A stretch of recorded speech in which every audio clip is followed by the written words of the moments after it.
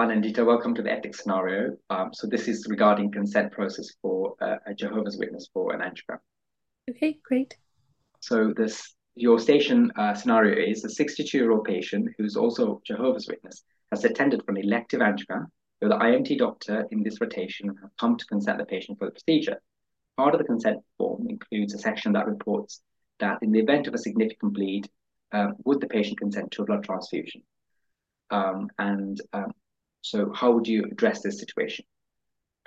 So I think in this, there's several different ethical principles that could be applied. But in the first instance, it's important to acknowledge that consent is an important medical legal process, and a consent form, much like any other documentation in the hospital, is medical legal, is a binding medical legal form. The GMT suggests or recommends actually that only professionals who are trained in the procedure and aware of the risks and competent to deliver the procedure safely actually involved in and leading the consenting process for patients. So I think, given that IMTs don't typically consent independently for angiograms, I'd want to seek the support of my registrar in the first instance to actually carry out the consent process. But of course, I would be very happy to, as a member of the team, discuss any concerns the patient might have about the procedure overall. Being for example, a doctor on a cardiology unit. So I think after highlighting this to my registrar early on before the consenting process even began, and after making sure it was appropriate that I approach this patient to discuss their concerns about it, I'd want to, first, I guess, with any kind of any consenting process, try and understand and establish what the patient understands about the procedure, and then tailor my explanation and go on to explain what the risks of the procedure. It's clear that at this point I have to make sure the patient understands that bleeding is a significant risk of the procedure. And I think it would be prudent also at this point to explain why bleeding is a significant risk of the procedure, both in terms of vascular access, but also bleeding due to a complication within the heart and complication during sort of the entirety of the procedure beyond the point of initial access as well, including things like tamponade, just so that the patient truly understands the gravity of the bleeding that could occur, even though this is an elective angiogram. I think it's also important to note that, given that it's an elective scenario, it's not a patient who's come in unwell or, critically need of an angiogram for an urgent life-saving procedure. We have the liberty to consult other professionals as well, and also to take the time to ask the patient if they have any questions or if they have any particular concerns they need to be addressed. Given that they're Jehovah's Witness, even though, Jehovah's Witnesses can refuse blood products. Obviously, we shouldn't presume that all members of this group are the same, and obviously, each individual may have their own interpretation and their own personal beliefs about their health, which may not fit into a particular stereotype. And it's really important that we don't have those biases when approaching a patient for any type of procedure in the hospital. So I think it would be important in the first instance to establish, would they be amenable to having blood products administered? And if they said no, then I guess we then triage the kind of different actions that we can take to try and help them. I know that many trusts will have often support systems for this, including more experienced members of staff with Jehovah's Witnesses, for example, such as a Jehovah's Witness advocate. And the contact details for this may be available on the trust intranet or from a senior professional. So we could contact them in the first instance to offer the patient more support. I think it's important to approach this in a non-judgmental way and respect the patient's autonomy. So that's one of the key ethical principles here. They may not want to accept blood products because of their faith, but also it's really important to have informed consent. And I think that's another key kind of good medical practice principle here. And that's why it's important to highlight the different risks of the procedure and the gravity of these, and what would happen if we didn't give blood, which could be major hemorrhage or hypovolemic shock, etc., which may make the procedure actually too risky to proceed with.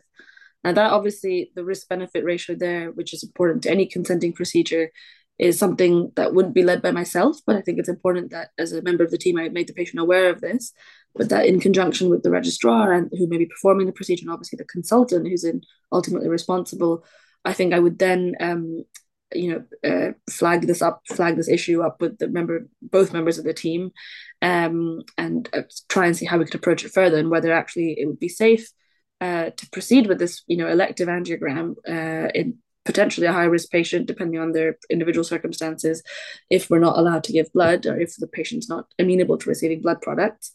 I think that's where the ethical principle of non-maleficence comes in. We don't want to do a procedure that's too risky, given the constraints we have with the patient's autonomy and personal wishes. And this could be obviously dealt with on a case-by-case basis. I think crucially also it would be important in terms of informed consent for me to explain not only the risks but also the other options that are available to the patient, and to explain that blood products can include, plasma and platelets and red cells, etc.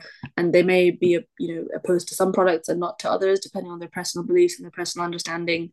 And it would also be important to explain to them that things like recombinant products are, for example, available, and procedures such as cell salvage, etc. And obviously, because I may not be an expert in these areas, but I should point them to the correct resources. And often the trust will have pamphlets and additional people that can discuss these things with the patient. And finally, again, back to the point where it was a medical legal process, I think it'd be important to make sure that whatever decision the patient came to in the end was appropriately recorded in the patient notes, along with the discussion we had and all the nuances of the risks and the benefits discussed, as well as any other additional support I may have offered them. And I think, depending on the local policy, obviously, if there is a specific form, for example, which I know many trusts have to flag up that this patient does not wish to receive blood products, and it would be very important to make sure that was highlighted, and not just, filed away in the notes, but obviously brought up at all of the safety briefs and all the handovers for the procedure list that day. Excellent, thank you. So clearly this situation shouldn't have happened. Do you have any sort of methods of escalating this further? Yeah, so I guess, if this is a not a common situation perhaps, but obviously a very important one, as both consenting and blood transfusions are both quite important parts of medical practice, and that could lead to serious incidents if not done correctly, if the correct procedures are not followed. I think it's important. It would be really important to try and feed back to whoever does the training for IMT doctors in these jobs, to explain that they shouldn't feel that they need to consent for procedures that they're not trained to do, but that they should always seek the support of senior staff members when asked to help with consenting, and make sure they're supported in a way that they can perhaps have the discussions with patients, but obviously the final consent is probably done by someone who's trained in the procedure and is kind of in good medical practice recommended as the person seeking consent. I think it's also important, if this is an issue that kind of comes up frequently in this particular hospital, or depending on the catchment area, etc. I think it may be prudent also to include that in the training for the SHOs and the IMTs, and saying that this is a situation which can arise, and these signpost them to the correct protocols and the correct forms, because obviously sometimes this, even though this is elective, it could also happen in an emergency, and in those emergencies it's useful to know where those forms and correct documentation is as well, to make sure that all the protocols are followed despite clinical pressures. Excellent answer. Thank you very much.